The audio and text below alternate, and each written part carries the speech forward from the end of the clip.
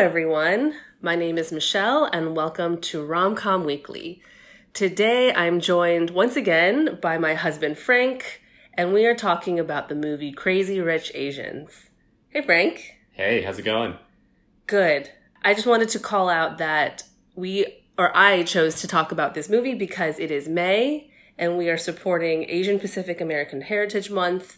For those who have seen this movie, know that this movie is an all-Asian cast. So I'm going to start by diving into some broad strokes of the movie.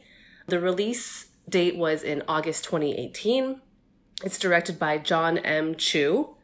It is based on the book written by Kevin Kwan. And it stars Constance Wu, Henry Golding, Michelle Yeoh, Awkwafina, and Ken Jeong. The IMDb.com summary is: this contemporary romantic comedy based on a global bestseller follows native New Yorker Rachel Chu to Singapore to meet her boyfriend's family. And the IMDb.com rating is 6.9. It grossed more than $238 million and is the highest grossing rom-com in more than a decade. So with that, I'm going to kick it to you, Frank. What would you rate this movie on a scale from 1 to 10? 1 to 10. Thought we were doing 1 to 5. I'm changing things up. 1 to 10. Wow, it's quite a curveball this early on. I'd probably give it a 7. I think there's a couple ways to look at it. As a film or a movie, I feel like it's more of a 6. But in terms of how it resonated emotionally for me, I think that was an 8. Okay. I like how you are averaging your scores based on a variety of things. I give this movie a 7.1. 0.1. Yes. I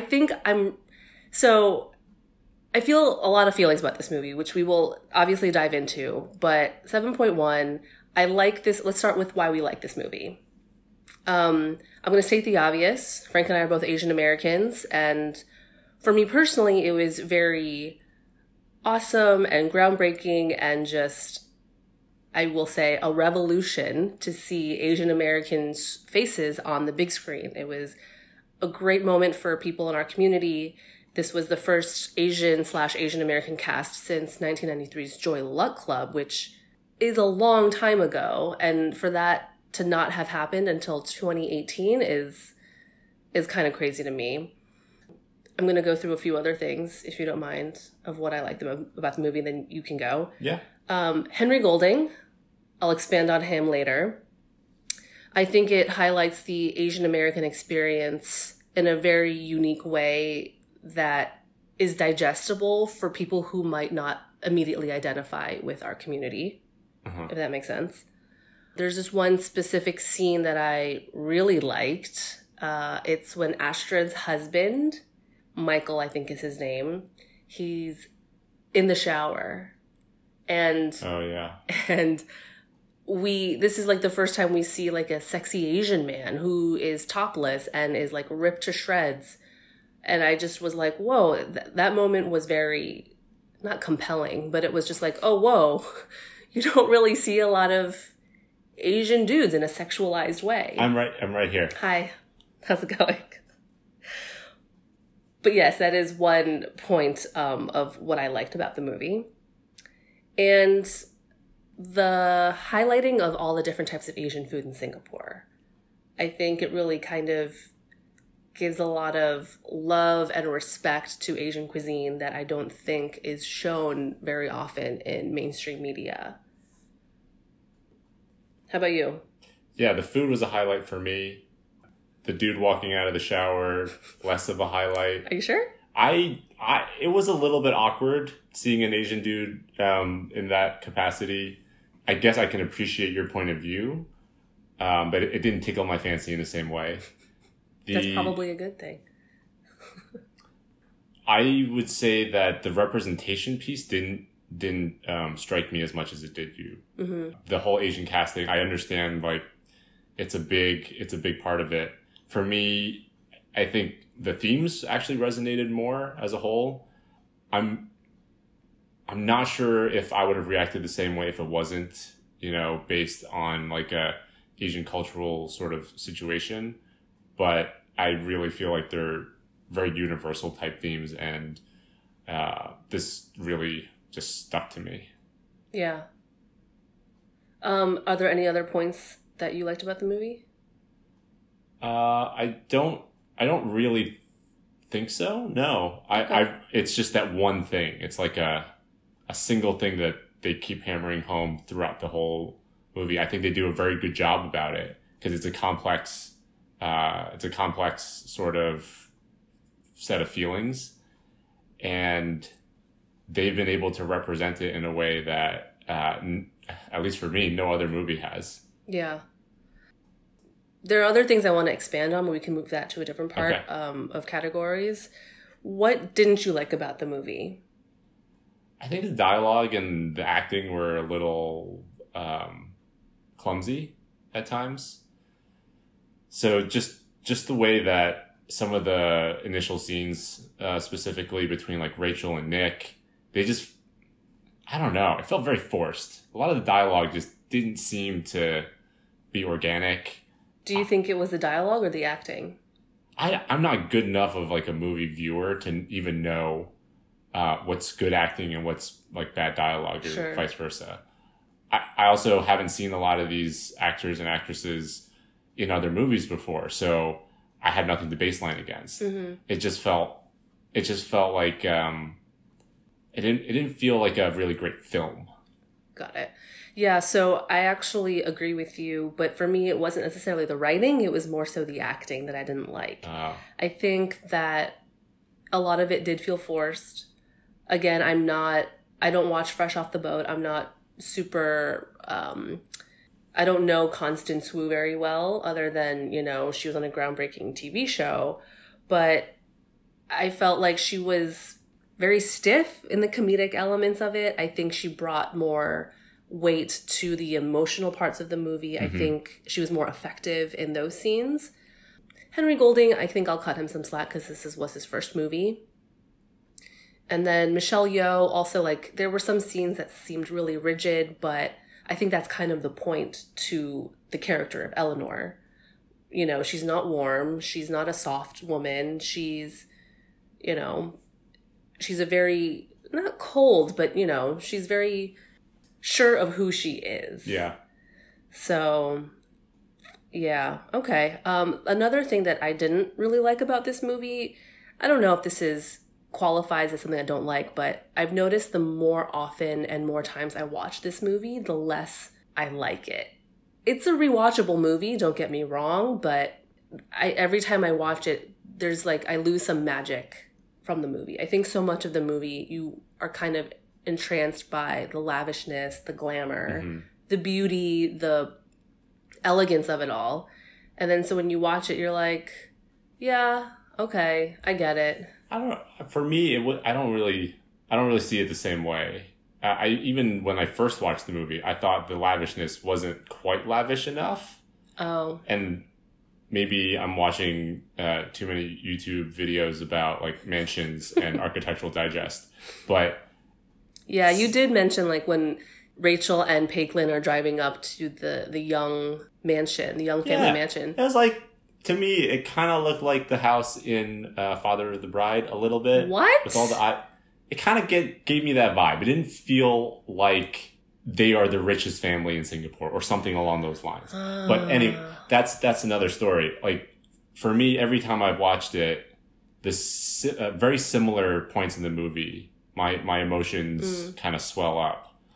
But the clumsiness that I was mentioning earlier, that's there every time. Yeah. There wasn't really any of the magic for me, even at the first watch. Yeah, I'll agree with you that the emotional weight still carries through. From the first time I saw it, from I think this might have been like the fourth or fifth time I've seen the movie, it still carries equal weight. There are a few other things that not necessarily I didn't like, but there was some controversy surrounding this movie. The casting of Henry Golding, who is biracial. He's biracial? He's biracial. His last name is Golding. I don't know. What kind of last name is Golding? I don't know. I think his father is like British because he has a British accent. But anyway, yeah, there was a lot of controversy about why the casting decided to go with a biracial man and not a I don't know what the PC word is, but 100% Asian man. But yeah, I can understand that, you know, if you're Henry Golding, you're like, what the heck, man? Why am I less than? Why do you think I'm less than? I'm Asian. I identify as Asian. So I think there's this broader conversation of like, how does Hollywood cast these kinds of roles?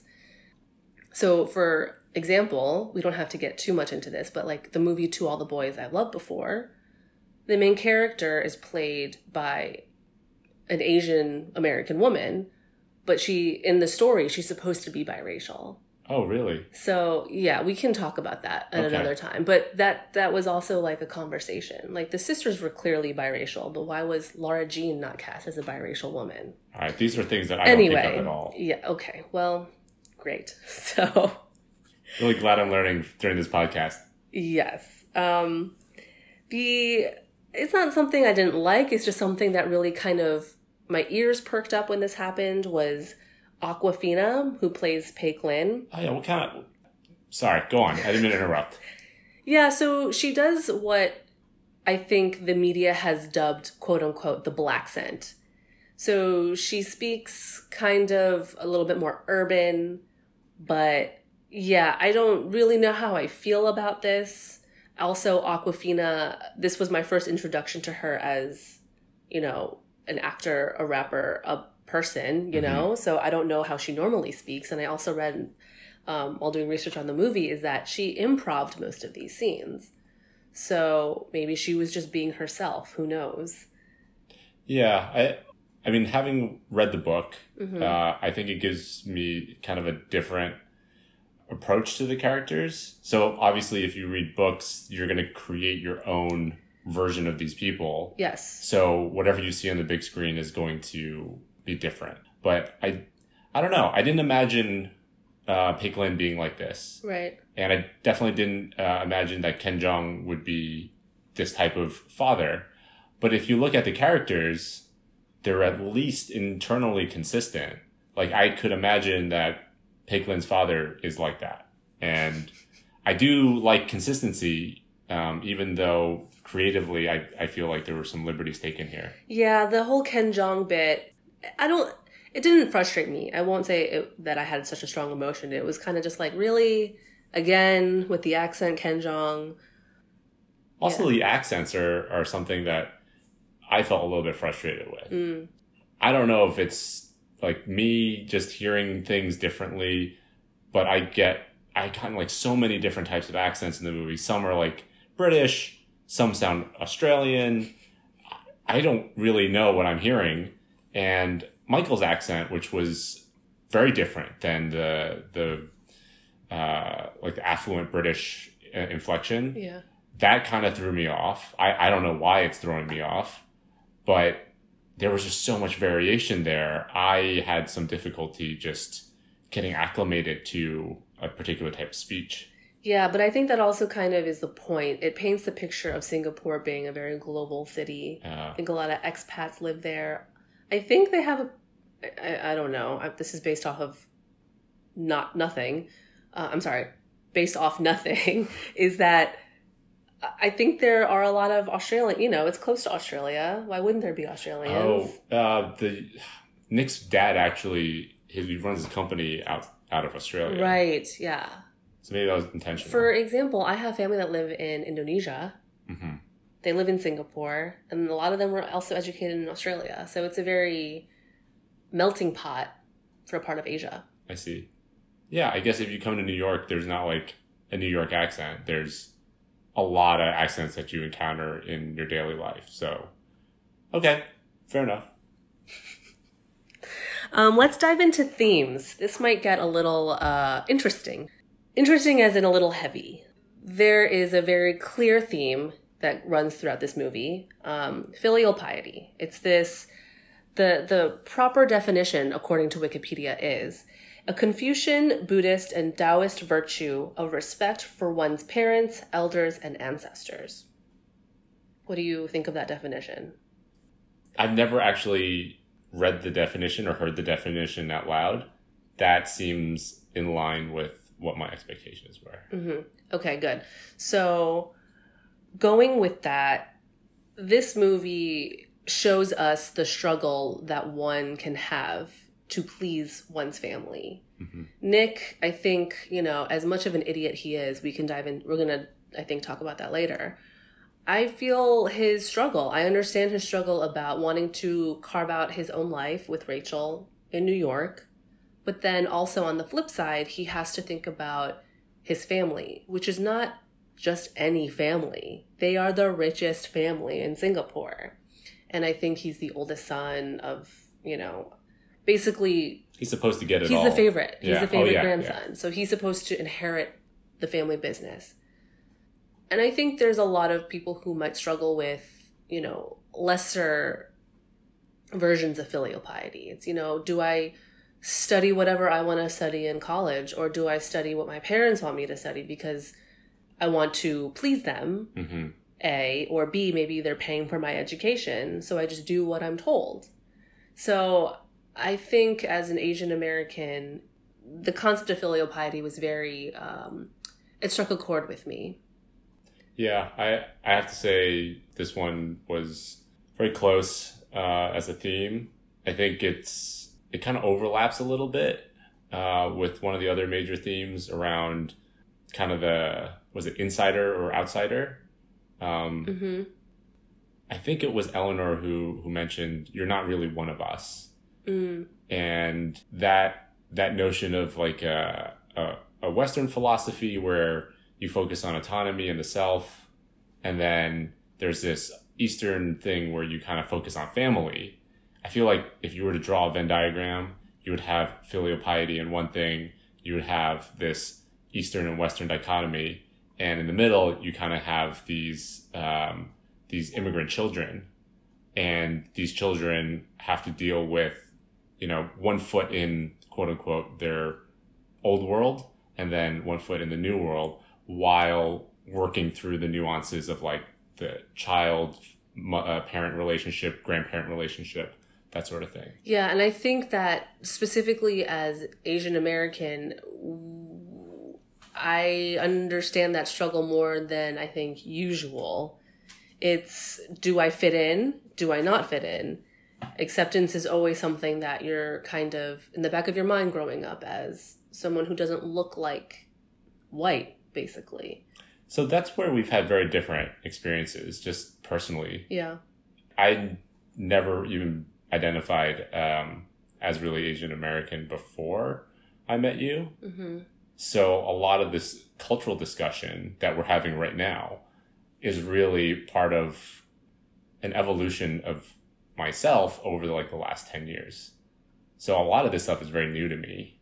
And I didn't even know these words for a very long time. What words? Filial piety. Oh, sure. But it's always, it's never lost on me that this has been your journey to your identity, because I feel like you are sometimes the most Asian person I know. There's so much Asian behavior in your upbringing, but you didn't identify that as Asian. You were just like, that's just me. So I don't totally know how to unpack that, really. That's probably a session for another time. Yeah, but I'm glad that you are looking internally and trying to understand what being an Asian American man means.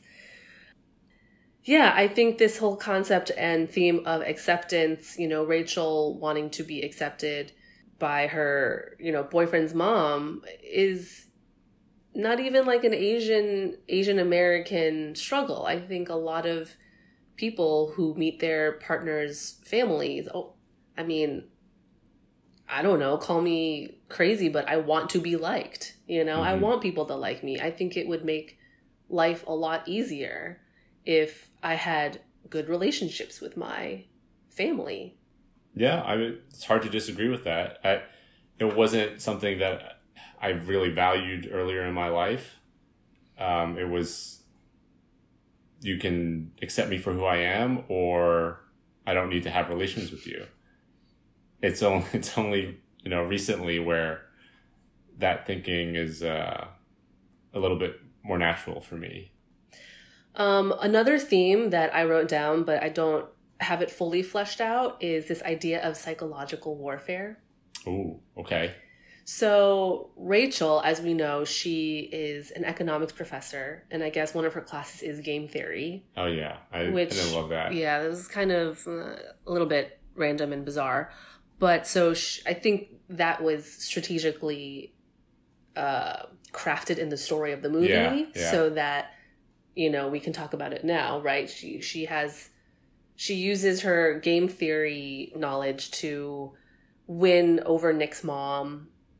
And even beat Amanda. Amanda, the girl, the ex-girlfriend of Nick, who, kind of messes with Rachel in a very terrible way. It wasn't kinda. It was, you throw a dead fish in someone's bed, that's definitely messing with them. Yeah, so I don't know. The whole idea, I've never thought about psychological warfare. But I think this is probably a strong term to be using about Rachel, but I think a lot of times maybe we recognize what someone else is doing and you just gotta rise above it. Mm. And I think it's really hard to do that in everyday life.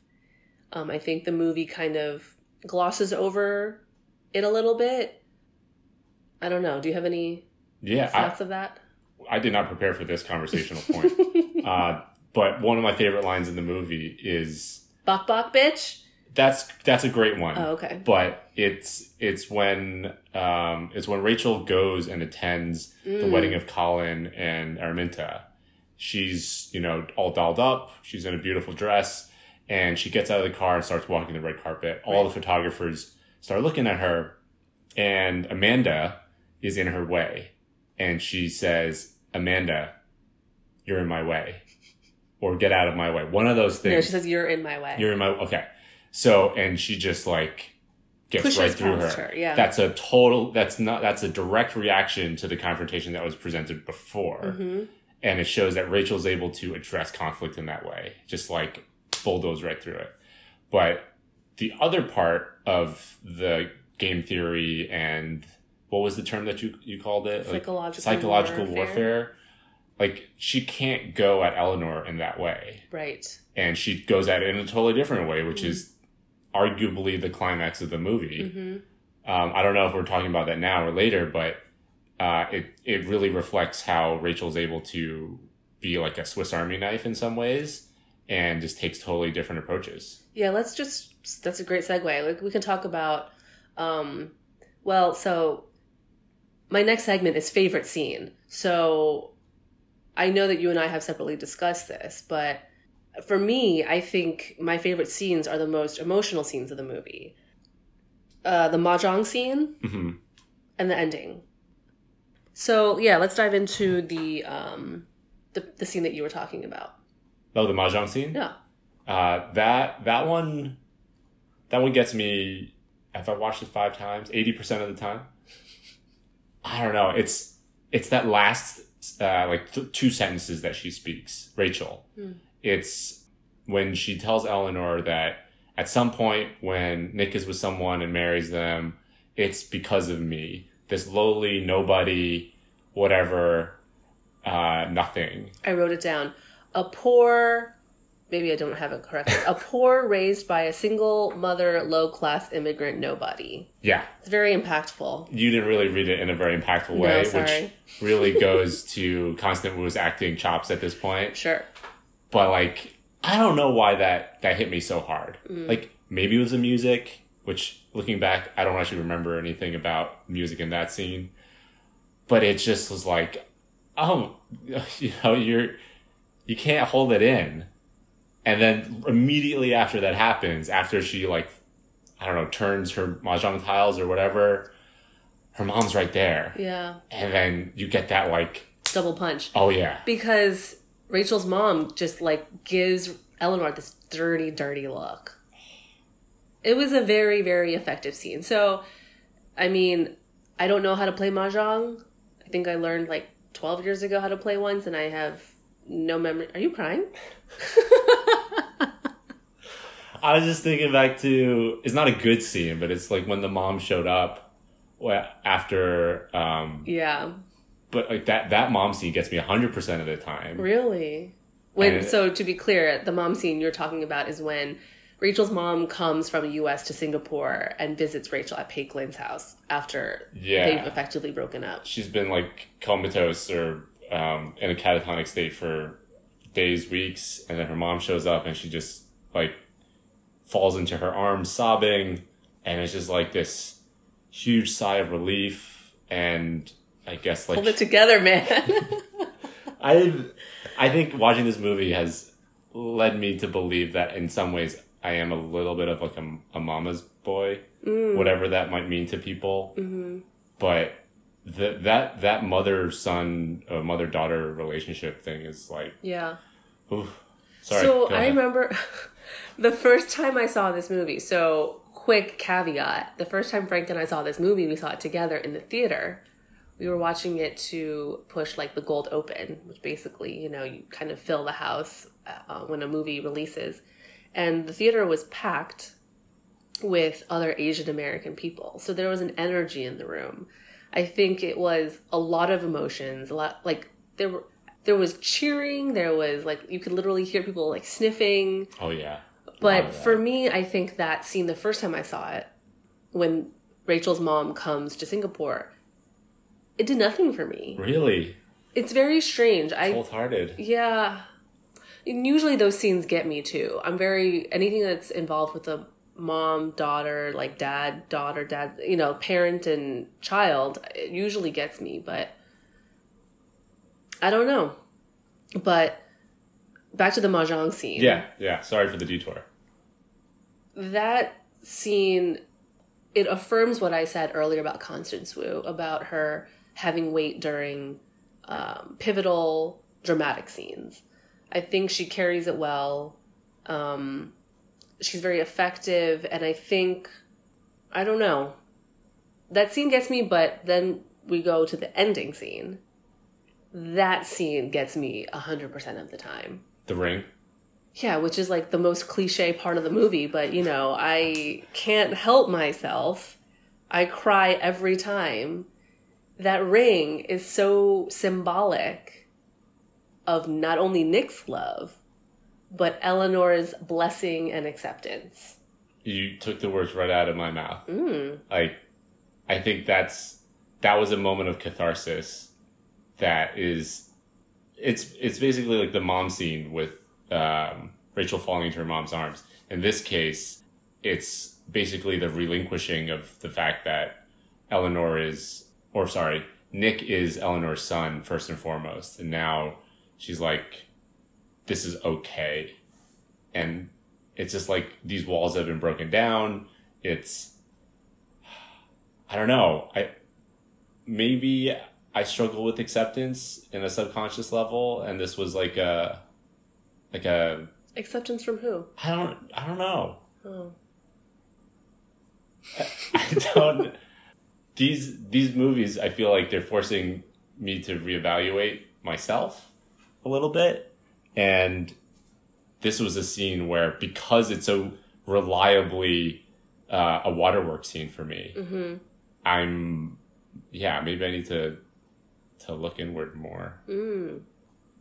That's what I mean. See, like rom-coms, they still can pack a punch, man. They make you like look inwards. What does this mean to me? Yeah, but this is not most rom-coms. This is very unique. That's why I gave it an 8 in terms of the emotional scale, because it's so rare that it really gets at me. Yeah. Interesting. I feel like I want to unpack this more, but we can do that at another time. Oh, so I don't know if it's the same scene, but this is also like a follow-on where they get back to the party. So they get off the plane, which would be a TSA violation. Yeah, that would not happen. Mm-hmm. And they end back up in Singapore. Everybody's there. They're throwing a party. And there's this one look where Rachel glimpses Eleanor through the crowd. Mm-hmm. And it was like a knowing nod. Mm-hmm. It's like it was this sign of respect or this mutual understanding. And it was not as powerful as the ring thing. Mm-hmm. But watching this the last time, I teared up at that point too. Because I feel like you're not in the shadow of something that you have to fight continually, knowing that you have this person who doesn't love you as part of your husband's like relationship. Interesting. So I immediately thought of like, let's play this out for a second. Let's say that Rachel and Nick get married. Uh-huh. They live happily ever after. What does Eleanor and Rachel's relationship look like 10 years into marriage? Assuming that they're still married 10 years in. Like, what does that relationship look like? Does Rachel still feel like she has to validate herself to her mother-in-law? Or is it just like, it is what it is? You know, Rachel is a hard-working, very Americanized professor of economics at NYU. I think definitely going to be conflict. But it's just... different type. It's going to be different type of conflict. Yeah. It's not because she's not good enough or she's... No? I don't know. I don't think it's that easy to dismiss that. I think at the heart of it, Nick's mom is probably still going to always wonder, is this the right person for my son? Or not? I don't know. But I don't think that such doubts go away so easily. Like Eleanor still, she mentioned to Rachel, like, you know, I had to prove my worth to my mother-in-law too. And she still hadn't really... Yeah. So that might actually be the more difficult thing is if Rachel becomes a problem for the family, in quotes, will the grandmother blame Eleanor and Eleanor's forced to do something, even though she has in some ways accepted and brought Rachel into the family? Yeah, I want to talk about the grandma for a second. Oh, okay. Because the grandma storyline I identify with a lot, actually. Grandma, which they call ama, actually, is Taiwanese for grandma. So that was kind of heartwarming to hear that in a movie. We automatically know that grandma is the matriarch of the family. Mm-hmm. Everything has to go through grandma.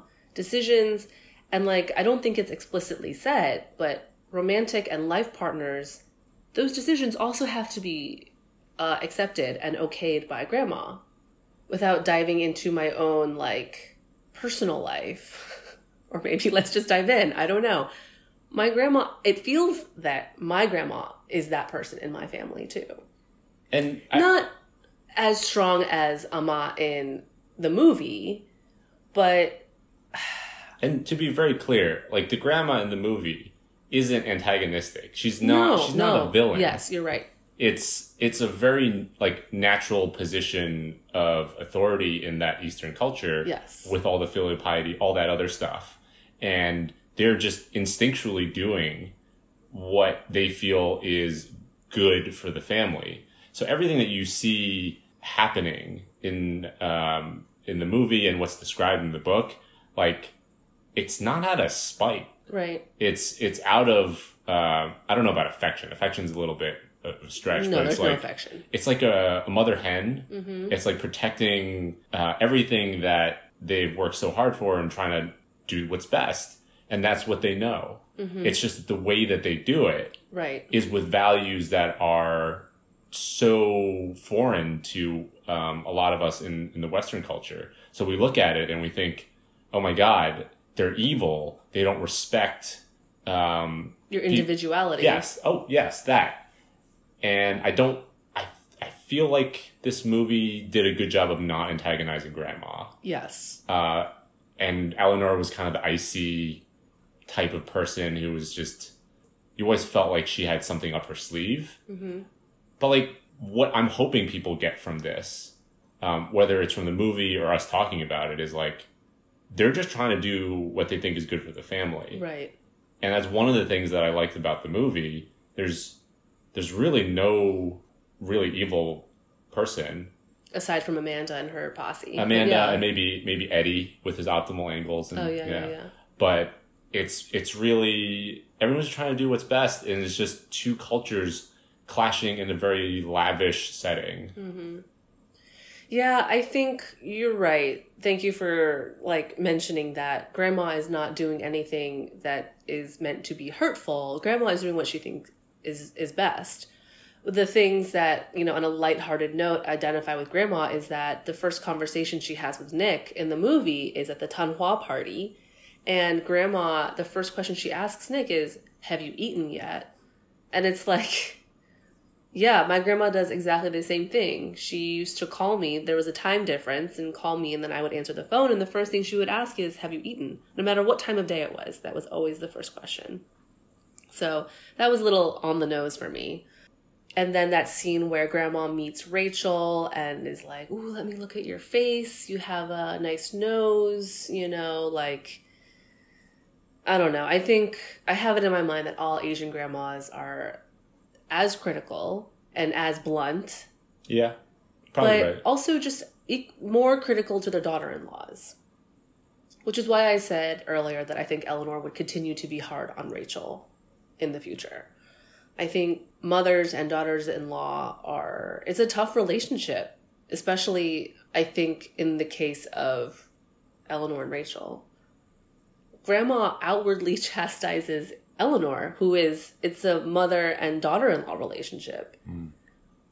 You know, it's like she's teasing her like, oh, your dumplings are ugly. You never learned how to fold them well. Or like, you know, at that pivotal scene at the wedding where, you know, they admit they had a PI look into Rachel's background. Grandma immediately blames Eleanor. This is your fault. This is your fault. You never, you know, you didn't bring him home soon enough. Okay, so I'm going to segue not so easily into a different segment I'm going to call WTF moments. Uh-huh. So these are just like things that when we watch a movie, you're like, this would never happen. So one of the small but notable scenes was when Rachel and Nick are in Raffles Hotel in Singapore. They are woken by the hotel alarm clock. Who uses hotel alarm clocks? Is my big question. Wouldn't you use your phone? I don't know. Do hotels keep analog clocks? I guess they do. Not analog, you know, digital This is clocks. almost as like dated of a reference as like getting a wake-up call from the front desk. Yes. You know what this sounds like? This sounds like a bit at a Jerry Seinfeld stand-up. Who uses... Okay. So that's one. Do you have any? I have a few, but I kind of wanted to... You keep going. Oh, okay. The scene when Paquelin and Rachel are driving up to the Young family home, and they can't find the home on GPS. I didn't know that you could just eliminate things from GPS. Maybe it's can you? I think that just goes to show how much money they have. Like, the government can definitely do that. They can say this is a classified site, and then you end up with like a bunch of gray boxes on the maps. But I think this is one area where the deviation from the book, they took a lot more time in describing the mystique around the Young family, where I don't even think that Paquelin's family knows who the Young family are because they are so private that they've spent all this effort to scrub their identities from the public's eyes. Yeah, that's actually more explicitly spoken about in the book. Right. They don't really touch... I forgot about that. They don't really touch on that in the movie. So, like, the GPS thing is like an extension of that. Like, apparently there's this plot of land in Singapore that no one even... It's just... To know existed? Yeah, basically. So, like, I believe the GPS thing. Okay, fine. Nick gets wine on his shirt, goes up to his old room, and his mom helps to dress him. I was a little uncomfortable watching that. How would you feel if your mom... No, I said I was a mama's boy earlier. That's a hard no. Yeah.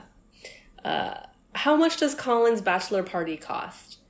You know, they rent a, what's it called? A tanker? Yeah, like a cargo ship? Yeah.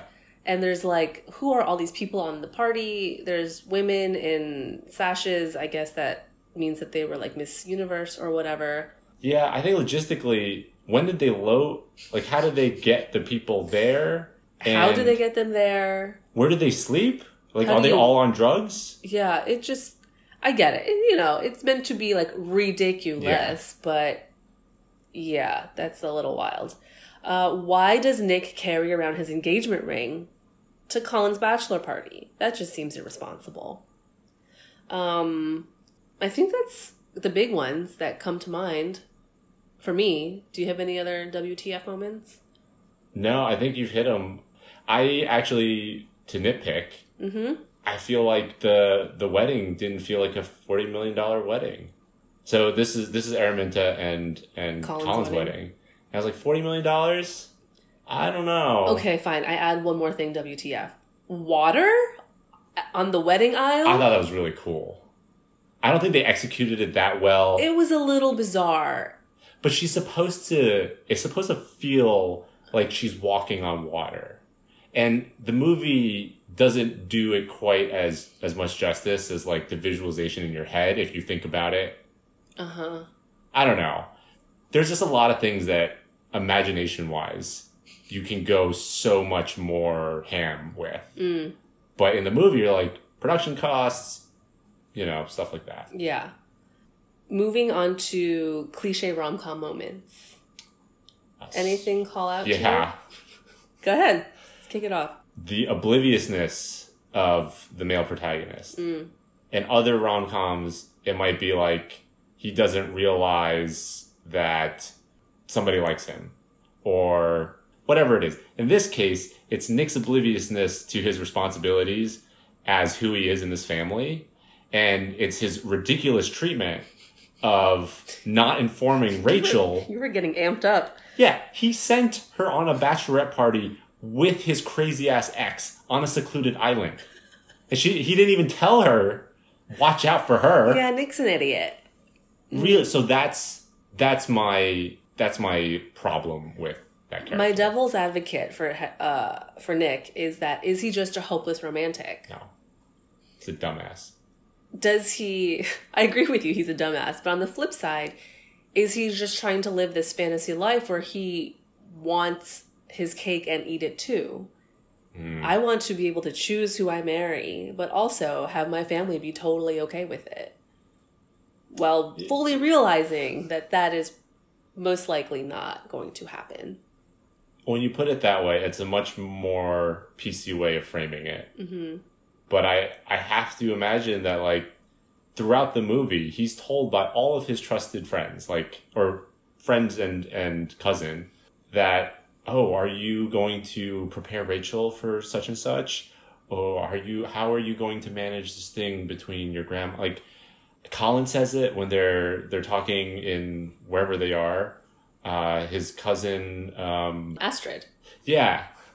Astrid also mentions it at some point when she's talking to Nick. Yeah. And it's like everyone around him is mentioning this. So the fact that he doesn't listen to any of them. You're right. He's just an idiot. Thank you. But, okay, let me plow through these other cliche rom-com moments and then we can talk more about Henry Golding. Okay. There's your typical makeover scene where Rachel is being dressed by Paquin and Cousin Oliver. That was a very, indulgent moment. And then, of course, there had to be a scene where Nick runs onto the plane. We don't get like a classic airport chase scene, but we get an airplane chase scene where, that's why I tease myself. It's the most cliche part of the movie, but for me, it's the most effective. I didn't even think of that as a cliche thing because Oh, for sure, it's cliche. It's like the chase. I guess. I mean, yeah, this is not a close watching by me. Yeah. Okay, so let's talk about Nick. So, in the vein of are these characters likable, right? So we said Nick is kind of dumb. But I want to talk for a second about Henry Golding himself. So, this is his first feature film debut. He was previously a talk show host, like a travel host that was plucked out of like random obscurity to be in this movie. So, go Henry Golding. He won the lottery. So I'm kind of rooting for him as an actor. I don't know where it's going to go. I think after this movie came out, he did A Simple Favor with Anna Kendrick and Blake Lively, which was a bizarre movie in my opinion. Last Christmas, a rom-com with Emilia Clarke. And then he did The Gentleman, a Guy Ritchie movie. Oh yeah, that was a good movie. So he's kind of, I don't know if you would say all over the place, but I like that he's doing different things. I like that he is, for lack of a better word, he has become maybe a face for Asian American actors, males specifically. Yeah. There's not a lot out there. And so I think that it's a great step forward. I don't know if I love his acting necessarily, but I like the idea that there is someone who gets people excited to go see movies. He's not banking on his necessarily Asianness to carve out his career. I didn't think about any of this, but I agree well, with you. these are my thoughts on Henry Golding. So I'm rooting for him. I hope he does well. So since we talked so much about Nick, let's talk about Rachel. My thoughts are that I like that she asserts herself with Nick's family. Mm-hmm. She doesn't, take it laying down. She goes head to head with Eleanor. And I don't think we see that a lot, I guess specifically for Asian American women roles. I don't see a lot of Asian American roles. Yeah, there's that too. Right. So I think my point is that with the minimal amount of opportunities that are given to Asian American women to be in movies, this is a great way to showcase the strength of some Asian American women. It didn't feel particularly forced. Like the way that the scene was set, the way that it kind of shifted from the proposal, right? I think it was Nick proposes to Rachel, and then it just cuts to the mahjong scene. This like stands for herself sort of situation. Maybe it's a little like too much of a setup, one-on-one sort of thing. But for me, it felt like a really organic situation where she wasn't even directly trying to like butt heads. And it kind of goes back to what we were saying earlier on. It goes to show how she's able to manage conflict in kind of different ways. Who is your favorite character? Picklin's brother. I think he just adds a whole lot of levity. And he's like a genuine sort of person where, yeah, he's super awkward. And maybe identify with super awkward people. But he's not harmful. He's just awkward. And I like that. He's just there. He's not annoying. He wasn't even a blimp on my radar. Blimp on my radar. I'm going to go with a controversial pick. Uh-huh. I'm going with Cousin Eddie. Really? Yeah, so for a few reasons. He's an offensive character, don't get me wrong. Yes, he is. What's the actor's name? Ronnie Chang. Yeah. Ronnie Chang, right? From The Daily Show. So, optimal angles thing always gets me. It always cracks me up. But he also says, you mentioned it earlier, there's a pivotal, I don't know if it's pivotal. It's pivotal for me about Eddie, is that he asks Nick, like, what does Rachel bring to the table? Oh, on the boat. During Colin's bachelor party. He kind of succinctly paints this picture of like, yeah, if you marry someone, the family has to... It's the benefit. Yeah, it has to benefit the family. What does so-and-so bring to the table? I married a millionaire and my parents still gave me shit about it not being quote-unquote good enough or whatever. So I thought that was also an interesting thing for Nick to be like, oh, yeah, maybe Rachel, what does she bring to the table? Other than my obvious love for her. Right. But how does Rachel fit in with my family if this is going to be forever? So that's why I chose Cousin Eddie. Do Rachel and Nick stay together? I'm going to say 50-50. I don't doubt their love for each other. And Rachel has shown the extent that she's willing to fight. And Nick has shown the extent that he's willing to sacrifice. I think it's really about how Rachel will adapt to that type of scrutiny. Because right now, like, she's a professor at NYU or something like that. Can she deal with the paparazzi? Like, I don't know if this is an equivalent situation, but Meghan Markle and who's the prince? Harry. They decided to leave the royal family. Yeah. It was too much for them. Okay. So I feel like if you are Singaporean royalty and you don't know what you're getting yourself into, there's a real chance that whatever it is that you got yourself into is going to be overwhelming. And that's a good 50% chance that you don't want none of that. Interesting. Sure, they stay together. I don't know. I don't really think that deep about it. I think they stay together. I think the biggest conflict that they will have is mom. So I think that that's out of the way. Anything in between, I think they can figure out. Okay. That's my take. All right, so let's talk music of the movie. Do you have any thoughts? I liked a lot of the Mandarin songs that were sung in like the slower ballads. The fast music, I didn't love it. I would have preferred American pop in those montage sequences. Mm-hmm. But I don't know. I have a soft spot for I don't even understand Mandarin, but I like them. So I actually think differently. I liked that there was Mandarin songs, and I specifically liked that there were Mandarin covers of pop songs, like Madonna's Material Girl and Coldplay's Yellow.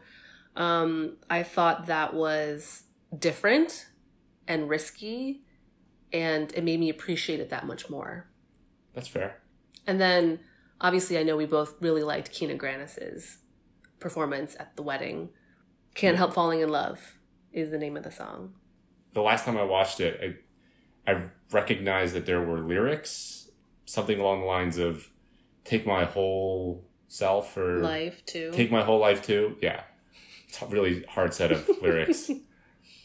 But it was. I usually don't listen to lyrics of songs, and in this time I heard it and I was like, "Oh, it's so metaphorical." It's all of the stuff with Nick's family and how he's got all this baggage with his mom and his, empire and stuff. Rachel has to accept that. And then I think Nick's already accepted everything from like Rachel's perspective of her mom, and he loves every part of that. But it's like those things got to reconcile if you're going to make this marriage work. Yeah, it struck a chord. I guess lyrics are important. Yeah, it was, for me, very effective and very emotional. The way she sang it. I don't really know Kina Grannis as an artist, but I think her take on that song was perfect. Frank, would you rather be Old Money or New Money? I would take either money.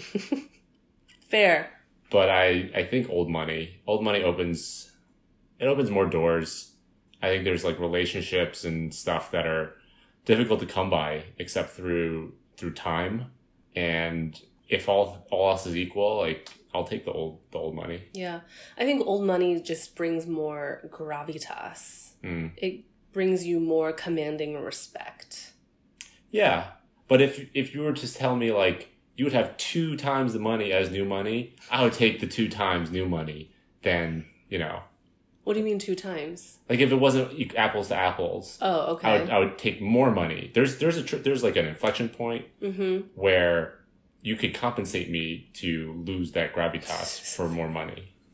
Interesting. Okay, I did not account for another hypothetical of this, but okay, let's just keep it at Old Money. Yeah. Or bottom line, money. Yeah. Money. Great. So this movie came out 2 years ago, so it's not old. But, has this movie aged well? Are there any things that, in 2020 don't, vibe so well? I don't think so, really. Personally, I don't think a lot of things have changed a whole lot in the last 2 years. Mm-hmm. What was inappropriate in 2018, and there are a lot of things that were inappropriate in 2018, still largely inappropriate today and vice versa. Yeah. So, no, I think it has aged the exact same amount. Yeah. I think I agree with you. I was actually trying to be like super nitpicky about this. There's one specific scene that I think would probably be edited out today. It's the scene where Rachel meets Piglin's family and Ken Jeong makes a comment on Rachel's nice ass or something like that. It's very small, blink, not really, blink and you'll miss it kind of thing, but that's honestly the only thing that kind of stood out to me. What do you think is different between now and 2018 with regard to that scene? I just don't think men should be able to comment on women's bodies. And it's also awkward that it's his daughter's really good friend's body. Yeah. which is like, it wasn't appropriate in 2018 either. It wasn't, but I think, you know, I don't know, we're all a little bit more aware what should or should not be said or done. But as a whole, if that's the only nitpick I have or I caught, then I think, you know, we're good. I think this is aged well. And then this might be an obvious one, but book or movie? Book. Yeah. 100% book. I didn't cry in the book at all. Yeah, same. It was just purely entertaining for me to get immersed in that world where the cultural points were just so, like, they reminded me of, like, my own family without the money. But oh, wait, we talked about this when we read the book, that, you know, obviously the young family is crazy rich, but at the end of the day, they still would rather eat instant noodles in their hotel room. I think that was, you know, obviously Frank and I are not crazy rich, but we identified with, at the end of the day, you still just want something yummy and comforting and actually easy. It's about time to boil up some instant noodles. We can do that. Any last thoughts before we wrap this up? Not really. Even though the acting and the script and all, and like the dialogue, not the best, I'm still looking forward to the sequel. I read the second and third book. Mm-hmm. I want to watch these movies. I'm going to watch the rest of this trilogy when they make it. Yeah. I just want to share with the world that Frank really loved these books. He would read them and he would say, "Oh my gosh, these are so trashy," and just dive deliciously trashy. And we went on vacation, and the third book was only being sold in hardcover. Oddly big. It's huge. It's huge, but it's also heavy. And I think we were traveling internationally, and you still loved this thing. Yeah, when we were flying, I think weight on airlines was like an issue. Yeah, and I was carrying this like 1.5 pound book. Yeah, so the commitment was real. Yeah. Yeah, I think my closing thoughts are, I think Rachel deserves more credit, actually. She, not only does she stand up to Eleanor, which I mentioned before, but she also fights for her man. You know, like, she genuinely wants Nick to be happy. And the quote-unquote sacrifice that she makes, you know, by declining the marriage proposal and telling Eleanor, this is why, that was very... I don't know. I don't see that very often. Well, I don't think it was her sacrifice. I think the whole thing is that this was her psychological warfare. This was her game theory. Well, do you think she actually thought that Nick would fight for her again? I think that... that's actually... Yeah. I'm not sure. Interesting. Okay. Maybe we need to rewatch it again. Maybe we need to unpack this more. I'm going to boil some instant noodles. We're going to fire it up again. All right, sounds good. On that note, thank you for tuning in to Romcom Weekly, and hope you'll stick around for more. Bye.